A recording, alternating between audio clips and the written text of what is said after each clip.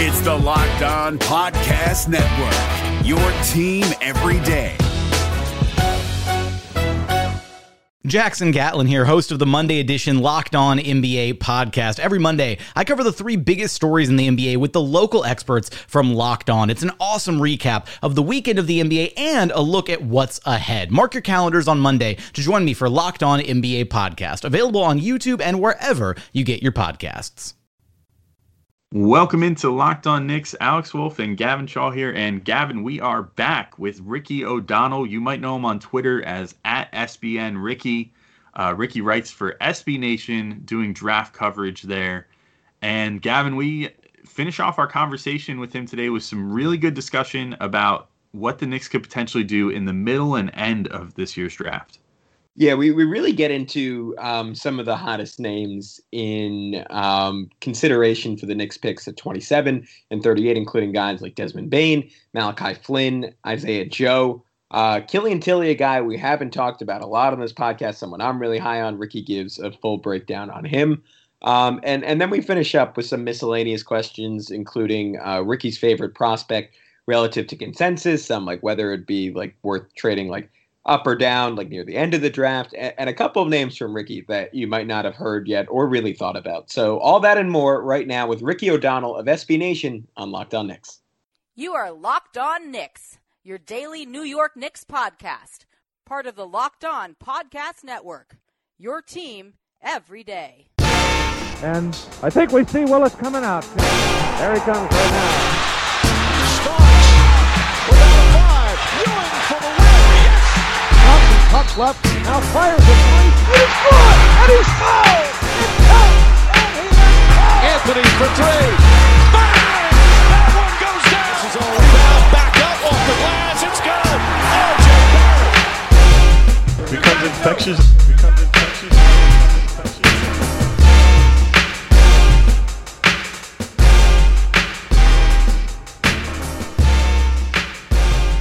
All right, welcome to Locked On Knicks. We are back with Ricky O'Donnell of SB Nation. Just a reminder, today's episode is brought to you by Built Bar. Go to BuiltBar.com and use promo code LOCKEDON, and you'll get 20% off your next order. So now more with SB Nation's Ricky O'Donnell.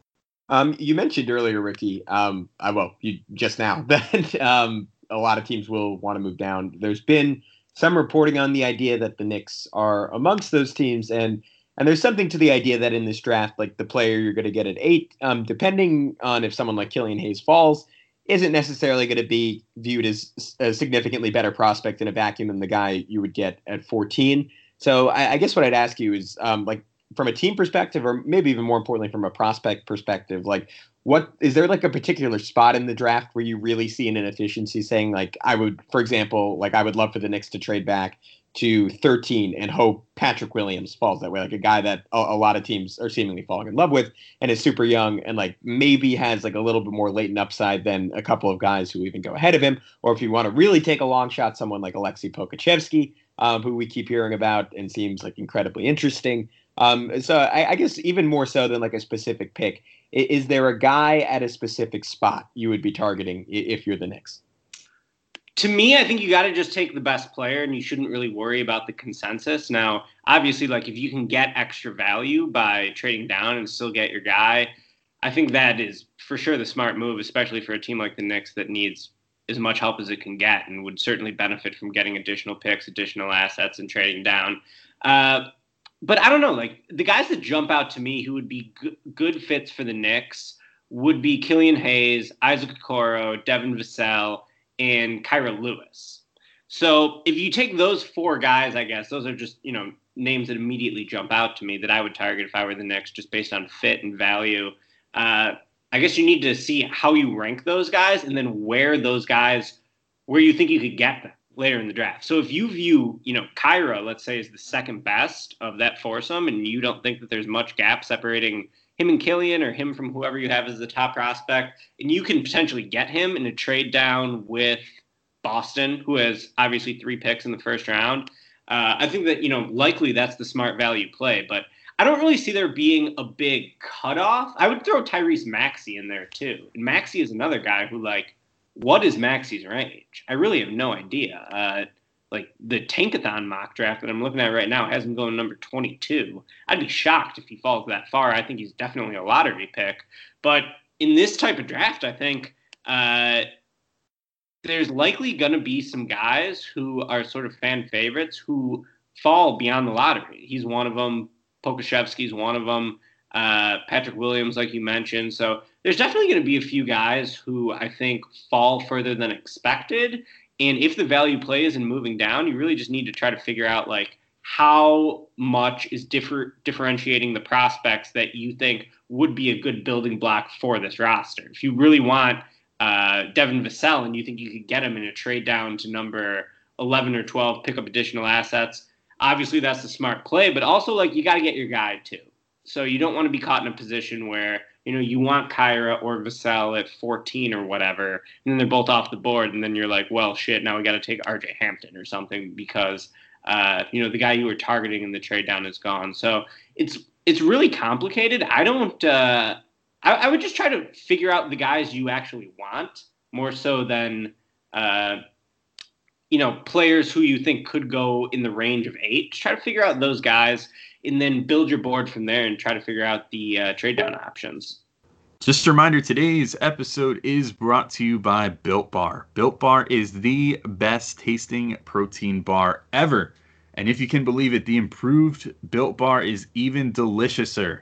Built Bar now has 18, or should I say 19, amazing flavors because they have a special edition strawberry flavor going on for October, along with 6 brand new flavors they introduced, which are caramel brownie, cookies and cream, cherry barcia, lemon almond cheesecake, and carrot cake, along with 12 original flavors that you loved from before Built Bar became even deliciouser, such as raspberry, German chocolate, banana bread, salted caramel, and peanut butter brownie.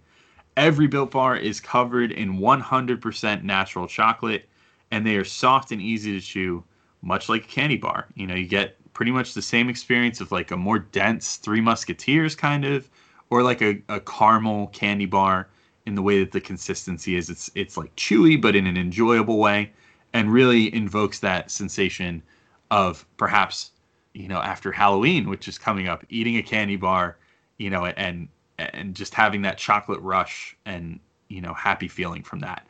But the good news is that you don't have to be guilty about eating these protein bars that taste like candy bars, because as it turns out, all the stuff inside of them are good for you, good for your workout, and are not going to, you know, break the bank as far as calories and sugar and all that, while still giving you a ton of protein for your workout. For example, the peanut butter bar has 19 grams of protein compared to just 180 calories, only 5 grams of sugar, and 5 grams of net carbs. Meanwhile, if you go with a nut-free variety of bar, such as cherry barcia, you get 17 grams of protein, 130 calories, only 4 grams of sugar, and 4 grams of net carbs. So if you are interested in picking up some Built Bars for yourself, go to BuiltBar.com and use promo code LOCKEDON, and you'll get 20% off your next order. Again, use promo code LOCKEDON for 20% off at BuiltBar.com. This is Jake from Locked On. Locked On has teamed up with State Farm to spotlight some of the greatest supporting players in NBA history. After beating the Heat led by LeBron James and Dwayne Wade in 2011, Dirk Nowitzki won an NBA title and proved himself to be one of the greatest basketball players of all time. But there was one player in the starting lineup for the last 3 games of the finals that helped support Dirk all the way to a championship, JJ Barea. Led by JJ and Jason Terry, the Mavs' second unit proved to be the strength throughout the playoffs, where they led the NBA in bench scoring. But for games 4, 5, and 6 in the NBA Finals, Mavs coach Rick Carlisle inserted Barea into the starting 5 to help the Mavs space the floor and put more playmaking around Dirk. JJ Barea had a knack for running the pick and roll with Dirk that helped the Mavs score more efficiently on their run to a title. Dirk Nowitzki couldn't score the way he did if he didn't have much needed support from someone like JJ Barea. Sometimes you and I need that kind of support too. Think of State Farm like a pivotal team player. When you need help protecting the things that matter most, remember the jingle and just say, like a good neighbor, State Farm is there. I do think there's something interesting to be said of like playing your hand just right, and making sure that you can still get someone that is higher on your board maybe than another team. And maybe that's where Walt Perrin comes in. If he's like, I feel really strongly about Maxey or Kyra or whoever, and then kind of tells Leon Rose that and is like, we should definitely trade down though, because other teams aren't that high on him, but I see this, that, and the other about him that makes me think that he's going to be a potential star in the league. Who are some of the, I mean, you mentioned a couple already, but like, well, actually, I'll just frame it this way. I'm curious what you think as far as like, because you've sort of framed something interesting for me here, which is that we haven't really been hearing about this much lately, but there seems to really be, it's more of a seller's market than a buyer's market in this like, or well, I guess you could say in terms of like housing, it's a buyer's market right now to move up versus a seller's market, because it seems like nobody wants to move up. So what do you think would be more advantageous to pursue in this draft? Like, I think the Knicks are actually weirdly, even though they moved down in the lottery, in kind of a good spot here, because there's a chance that some player, be it like a Wiseman or an Okongwu, I think those are probably the two most likely names that I would think would maybe slip to their spot. But even a Vassell or something like that, if one of those guys are available with the Knicks pick, I think those guys could be very intriguing to a team like the Celtics that's trying to contend, that has too many picks, whatever, to try to move up into the Knicks spot. And I think there will be other teams that would potentially be calling the Knicks about number 8 if there's a player like that available. But I also think, you sort of noted this, there's maybe kind of a depressed market for moving up in this draft, like into the top 2-3 picks. What do you think would be more advantageous if you were the Knicks, like to try to explore the avenues of moving up or explore the avenues of moving down more? Although I know that the real answer is like you explore both of them and pick which one is best for your team. But like which do you think could potentially be more advantageous for them in this draft? Yeah, you can see it both ways. It's how the board breaks. And that's why I keep talking about having to be flexible. And I'll talk about my own terrible basketball team, the Chicago Bulls, in this. A couple times in recent past, the Bulls, I think, have totally done themselves a disservice by being really inflexible. For instance... So have the Knicks, for what it's worth. Sorry, not to interrupt, but like the Knicks have done the same thing. There was so many talks of Phil Jackson and previous regimes on draft night basically just leaving the phone on the hook, and not looking for deals. For sure. Well, at least, those reports that the Knicks were dead set to take Frank Kaminsky at number 4 didn't come true. But from the Bulls' perspective, it's like when they traded Butler, they went into that draft knowing they were going to trade Jimmy Butler. They were dead set on trading Jimmy Butler, and they took what they publicly said was the first decent offer they got for him. They weren't like, well, this is they weren't like, well, maybe we should change our plan because the value play is in keeping him, not in trading him. No, they already decided we're trading him. The first decent offer we're taking it. Well, what happened? That trade totally blew up in their face. They looked like huge idiots, and they had to fire themselves because the media criticism got to them, basically. And then another example for the Bulls would be when they traded 2 picks to move up to get Doug McDermott at 11, I believe. I think they had 14 and 16. It ended up being Gary Harris and Nurkic, and they traded those picks to get McDermott just because they loved McDermott. They were going to do whatever it took to get McDermott. I'm sure they went into that draft knowing that this was going to be the deal they were going to make. They were going to do a 2-for-1. When in reality, like that just wasn't a very good value play on any sort of like draft chart that you see. So I think, like as you correctly noted, there could for sure be an appealing trade down offer for the Knicks, even though there's likely been more talk with the Knicks trading up. I know people have been talking about LaMelo to the Knicks since before the lottery. And that'll continue to be a subject, I'm sure, as the draft approaches. But like exactly as you said, if Wiseman falls to 8, which I really don't think is going to happen, but Okongwu I could definitely see falling to 8. It's almost a shame because he's the one guy who I feel very strongly Okongwu is going to be a very good NBA player. I think that, the Knicks just need good NBA players, but like the one position the Knicks might have settled the center, because Robinson certainly has all the physical ability in the world, and you probably, want to continue to cultivate his talent, see what you have there. You don't really want Okongwu and Mitchell Robinson in today's NBA. Certainly not. It wouldn't have enough shooting in the front court. So he's like sort of the one guy you have to kind of take off the board, I would think, if you're the Knicks.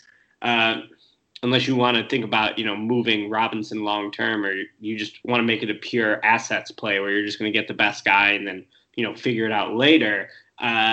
I do think there's a scenario where someone like a Okongwu could fall to 8 and a team calls to try to get him, and the Knicks' best value play is in moving down. So really, I think you got to be flexible. And what's crazy is that, like, what's the draft clock in the NBA? I think it's 5 minutes between picks, right? Like, I remember watching the NFL draft as a kid, and it's like 15 minutes in between picks. The first round takes literally forever, but at least you have some time to, like, pick up the phone and try to make a deal.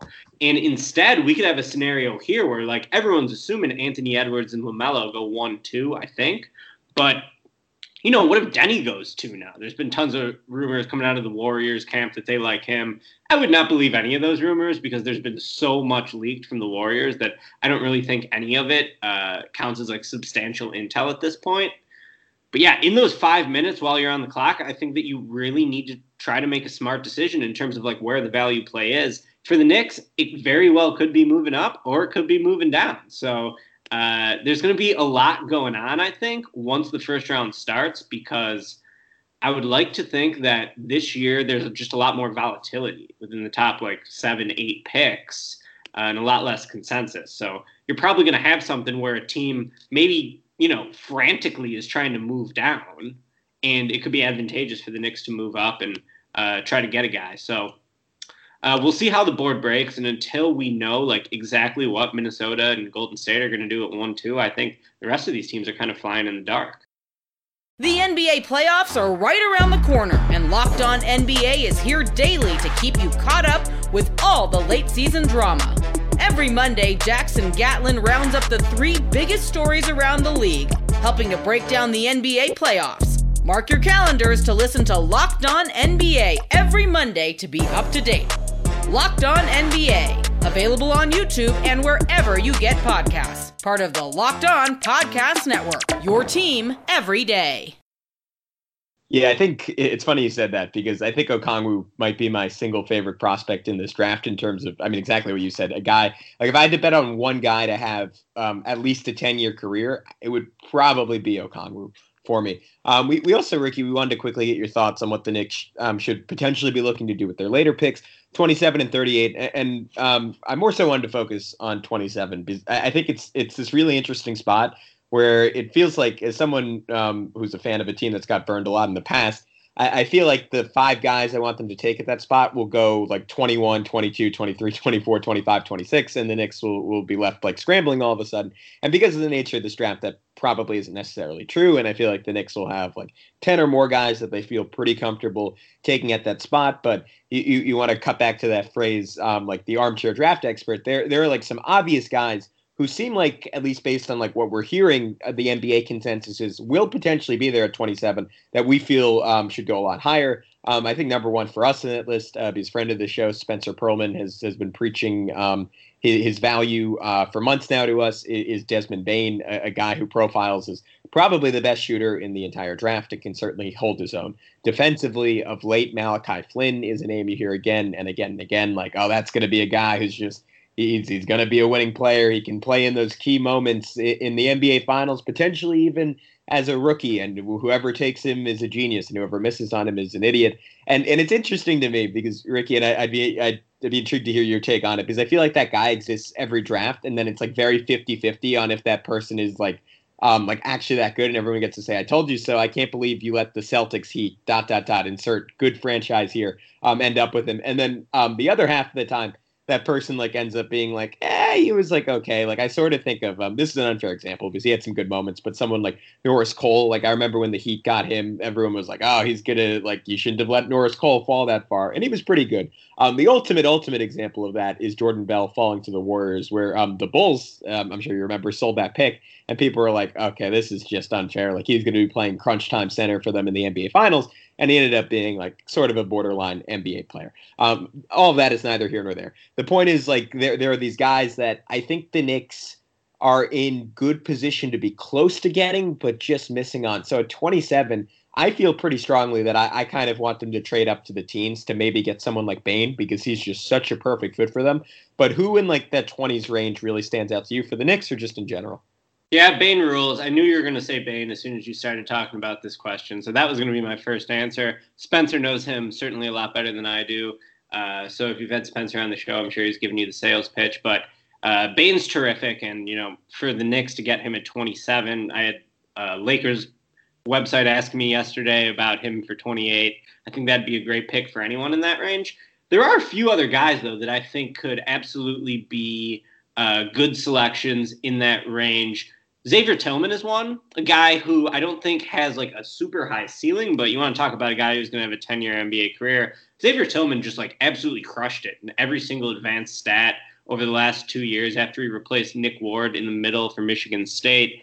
His impact on the court was just so visible if you watch the games. Michigan State was a totally different team with Xavier Tillman on the floor. I don't think that Xavier Tillman is going to like battle you in the air at all. He's kind of a ground-bound big man, but so strong, so smart. I think he's just the type of guy who contributes to winning. So Xavier Tillman would be another name I would say. Isaiah Joe would be a name I would say. Absolutely. 6'5" shooting guard out of Arkansas. One of the best pure shooters in the draft. If you want to say Bane is the best shooter in the draft, I think Isaiah Joe also deserves to be in that conversation. I think he has a strong argument for it. He's a guy who's just like a pure shooter on the wing. Maybe you use him like, I guess the idealized version of this role would be like JJ Redick flying off screens, able to attack a closeout a little bit, but really he's a movement shooter. And, the same appeal with Aaron Nesmith, I think earlier in the draft is going to be there with Isaiah Joe.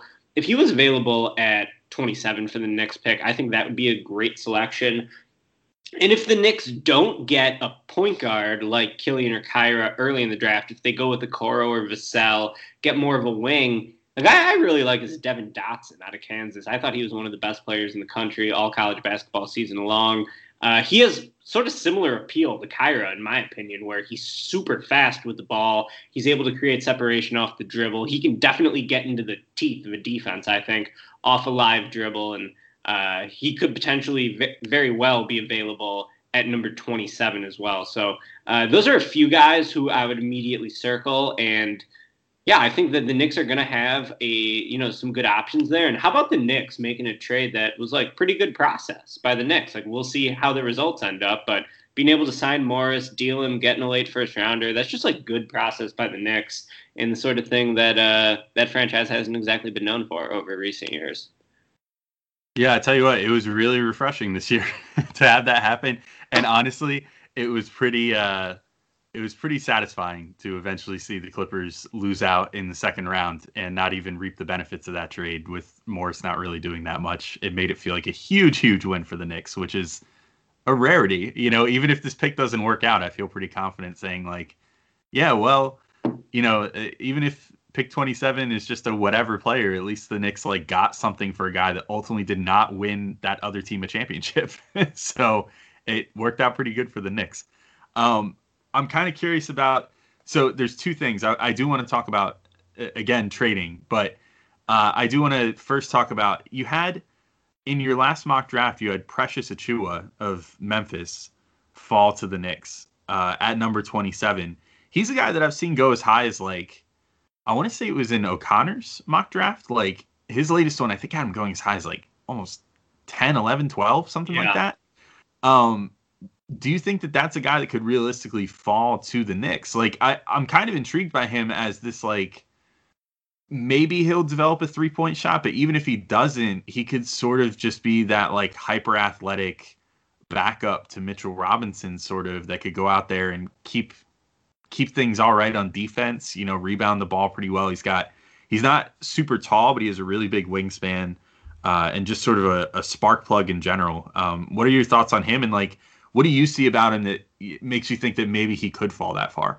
Yeah, I think that where I had him in my mock draft right after the lottery will probably be incorrect. Like when you're writing these mock drafts, you're sort of balancing like where you think a guy should go and then where realistically he could go. I think it's probably likely that Precious Achiuwa, probably goes in the lottery, but I would not give a team a high grade for taking him in the lottery. I kind of think he's a level of prospect that probably deserves to go more around 20.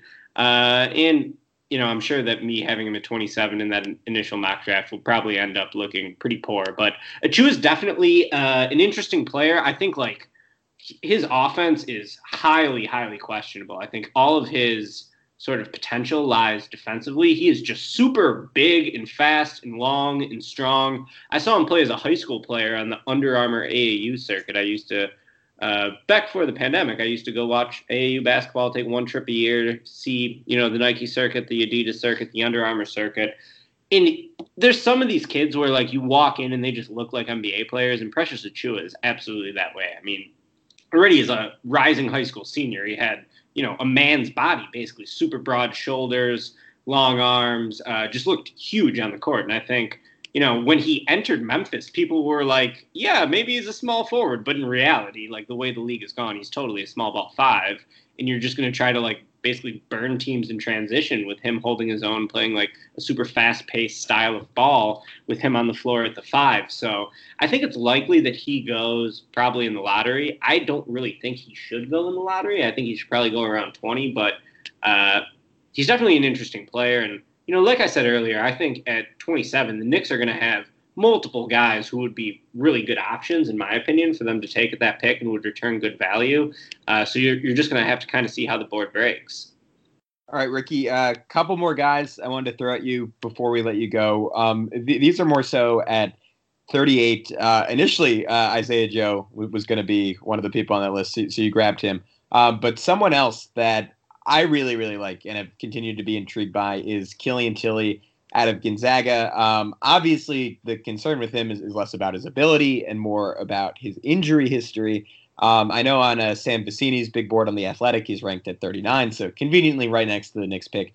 He's someone I would love to see them end up with his ability to play inside and out and just how smart he is on both ends of the floor. What do you make of him? And do you think, because of that injury concern, he's being maybe slightly undervalued?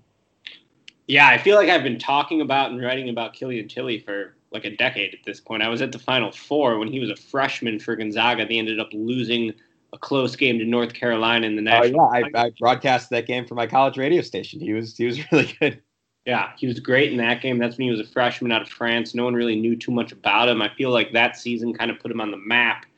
And yeah, Killian Tilly just had a phenomenal impact on winning when he was healthy. He had several sort of college career altering injuries. If he's available in the second round, I mean, no brainer. I think every team should take him. I love Killian Tilly. By the stats, by the eye test, by whatever. Killian Tilly is just a winning player. He brings so much versatility to the front court for any team. So yeah, if he's there at number 38, I would absolutely endorse him to be the Knicks pick, or for anyone else in that range to really take him. He's probably even worth taking a late first-round flyer on, in my opinion, just because if he can stay healthy, which is a major question mark at this point, to be totally fair, I think he has all the talent and all the tools to be a pretty impactful NBA frontcourt player. So that's definitely a name I would keep my eye on for the next second-round pick. All right, and then Alex, I don't know if you had a final question, but last thing I wanted to throw at you, Ricky, and maybe it's plausible you just talked about him or it's someone else you've already touched on, but who's your favorite prospect in this draft relative to consensus, the guy that you're the most disproportionately high on compared to all the other armchair experts out there? That's a good question. I'm not totally sure what my answer is for that. I really like Dotson. So I would view Dotson as like a top 20 prospect, probably. And so I guess maybe the answer is Devin Dotson on that. I thought he was the best player on the best team in college basketball. I think that his skill set, I think, tracks pretty closely to Kyra's, and Kyra is projected to go much higher. So I think Devin Dotson, for a team that could get him, late in the draft, that could be good. I'm really intrigued by Paul Reed, too. I think that, it's possible Paul Reed goes around like 50 or something, but I would have him as a top 30 prospect. I think Paul Reed gives like a lot of defensive versatility. His shot looks ugly as hell, but it goes in sometimes. I think he was a pretty good free throw shooter, if memory serves. So I think Paul Reed is another guy who could be like someone who in college just like stockpiled blocks and steals. I think he kind of has the quickness and the versatility to possibly defend on the perimeter as a front court guy on switches. And I think that he could be someone who, if you can get him in an NBA weight training program, if he can put on muscle, let his body develop. I know he's a little bit older too. He could be someone who could pay off and be a pretty versatile NBA piece going forward. So I've actually got kind of a similar question, similar but different. I don't know if you remember last year, but I will talk about this till the day I die because it's probably the most right I've ever been about any one draft prospect ever. But Brandon Clark, obviously, last year when we had you on, and every single guest that we had on for the draft, I was like, why is he not being considered like a top 4, 5, 6 pick? Like everything I see about him, other than his age, screams like he's going to be really good in the NBA. And then he winds up falling to the 22nd pick overall, I think, last year. So who do you do you have a guy that you're looking at right now that you're thinking like this guy might fall, and if he falls, it's going to make some team look really foolish? I think Bane is an obvious one. And then I would also throw Maxey in there.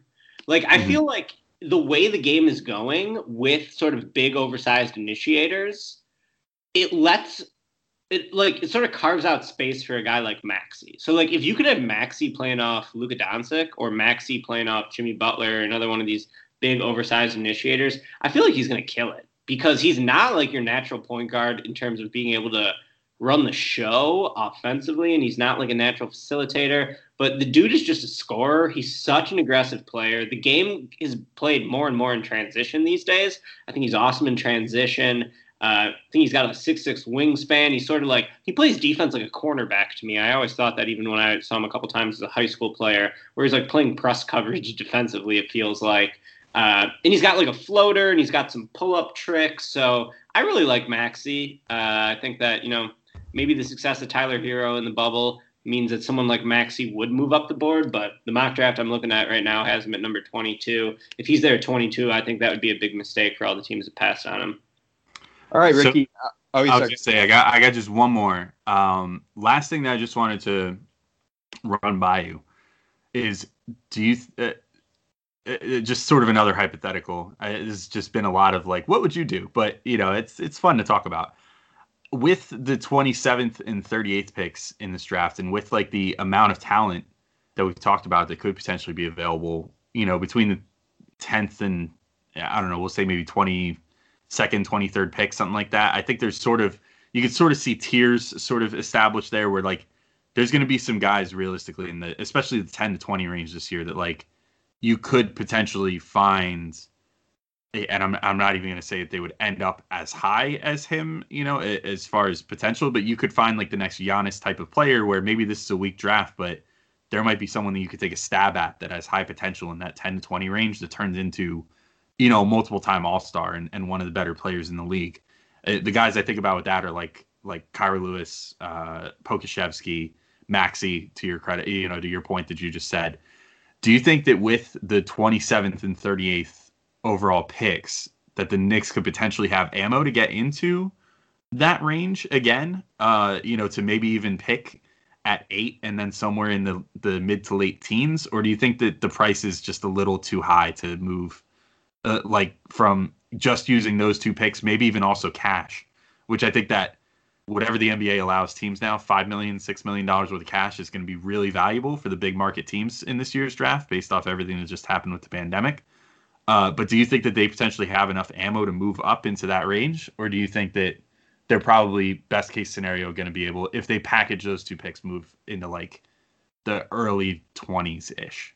Yeah, I would say it's unlikely but possible. And I have no idea what the trade market is going to be. I mean, there's been so much talk that this draft is a weak class that some of these GMs might be like, I don't really want to risk my reputation taking a guy number 16 or 17 overall when I don't have a lot of conviction in them being a good player. Let's just trade down. Maybe it like lessens the blowback on me. If you make a bad pick at 16, it looks a lot worse than making a bad pick at 27. And just giving yourselves, more bites at the apple in the draft where there's more volatility, I think it's sort of always a smart move and kind of like an egoless move too. Like if you've been covering the draft long enough, it's like you're just going to have a lot of misses. And you're going to have some hits too. So like maybe the best philosophy is just having sort of less conviction in any one guy and just moving back and trying to take multiple bites at it. So I do think that it only takes one team to happen, right? So like, maybe the Nets at 19 kind of see an opportunity to move back, get some more picks.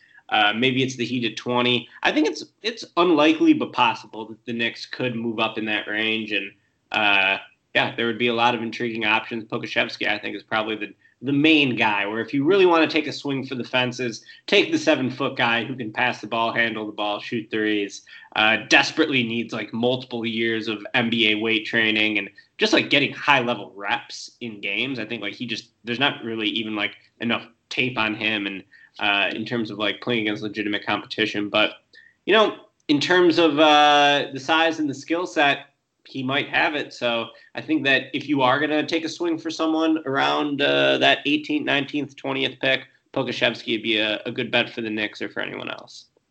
All right, Ricky, you were incredibly generous with your time. We really appreciate it. Before we let you go, can you tell us and tell everyone listening where they can find your work and where they can find you on Twitter? Yeah, you can read all my work at sbnation.com. Like I said, we're going to be launching some additional draft coverage in the coming week, so that should be cool. I'll have, mock drafts and big boards and all that coming at you. And then our network of team sites has also been doing a lot of great coverage. We're going to be showcasing some of that work heading into the draft. I have a Bulls podcast you could listen to called Cash Considerations. And yeah, you can find me on Twitter at SBN_Ricky. Cool. Thanks so much, Ricky. And hopefully we'll have you on again sometime soon. And, good luck with everything going into the draft. And this was really great and really informative, man. Thank you. Sounds good. Thanks, guys. All right. Have a good one, Ricky. You too.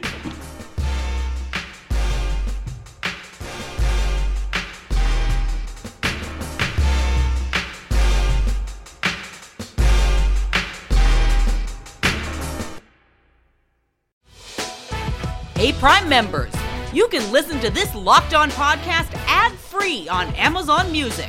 Download the Amazon Music app today.